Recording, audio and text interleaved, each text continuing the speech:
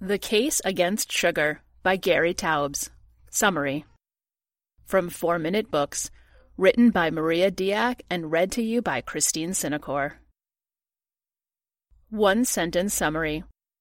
The Case Against Sugar advocates against the use of sugar in the food industry and offers a critical look at how this harmful substance took over the world under the eyes of our highest institutions, who are very well aware of its toxicity but choose to remain silent.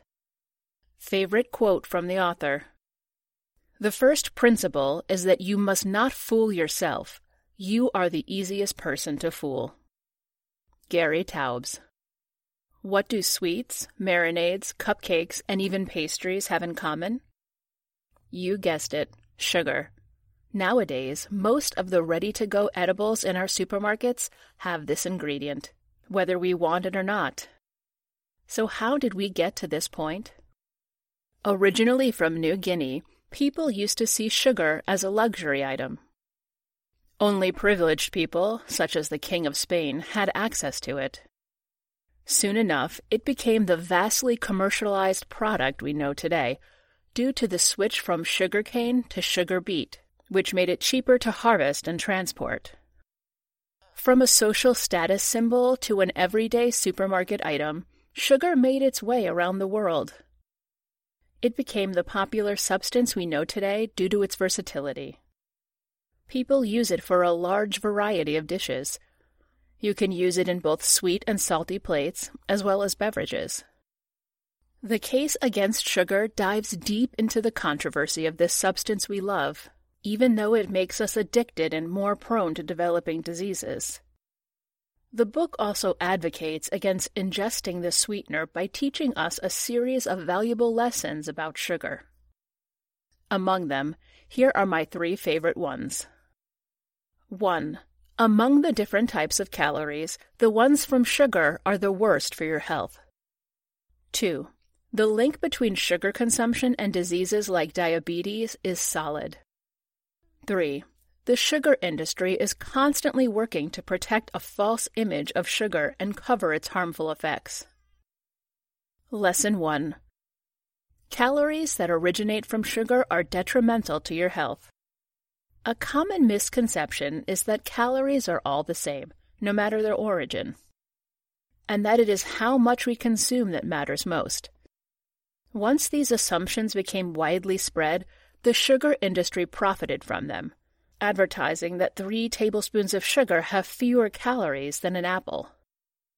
Common sense and intuition tell us that this cannot be true. You've heard the phrase, listen to your gut in your life, and this is exactly what you should do. Scientists have later discovered that when we eat sugar, our body produces insulin and thus stores fat cells instead of turning them into energy.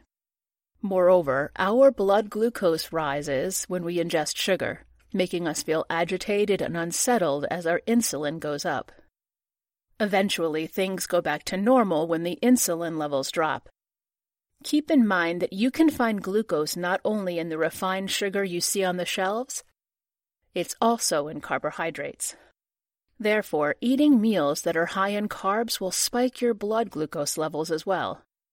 Be aware of the macronutrients that make up the foods you eat to avoid ingesting too much of a substance such as sugar, which can harm you. Also, remember that not all calories are created equal. Lesson 2. Sugar is linked to a series of illnesses, especially diabetes. Most studies point out the risks associated with eating sugar by highlighting the link between its consumption and Western diseases, including cancer. So it's no secret that this substance is not suitable for you, but it wasn't always like that. People only began to acknowledge its harmful effects after 1960, when an increased percentage of people developing heart diseases signaled a concerning phenomenon. Until then, they blamed saturated fats, although this was a biased assumption. Therefore, people developed a sugar culture, and fatal diseases started to shorten their lives. Let's take the example of Tokelau, an island located off the coast of New Zealand. In 1968, they were granted permission to emigrate to their nearby state. Their normal diet consisted of 50% fat and roughly 8 pounds of sugar per year. 3% of the men were diabetic at this point. However, by 1982, sugar consumption increased to 55 pounds per year. Then, 11% of the men had diabetes, and others started developing new diseases.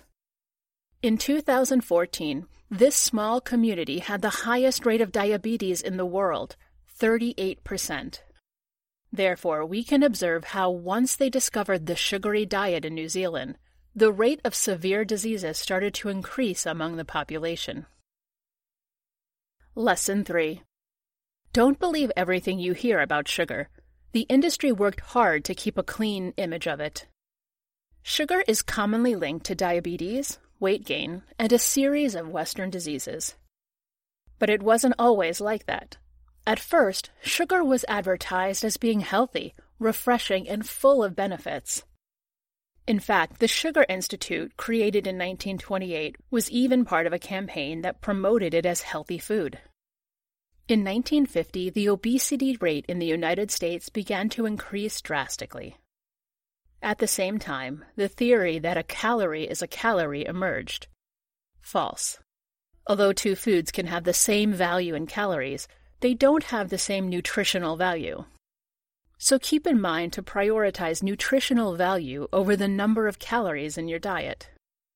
You can eat 100 calories of sugar and have your blood glucose level spike, or the same amount in spinach, for example, and nourish your body through this gut-supporting food. Therefore, this theory is part of a marketing effort to make sugar look like something it's not. Keep this aspect in mind next time you go shopping for groceries.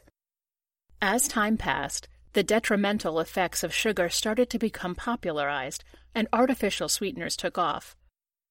The sugar industry reported them to the FDA to ban them.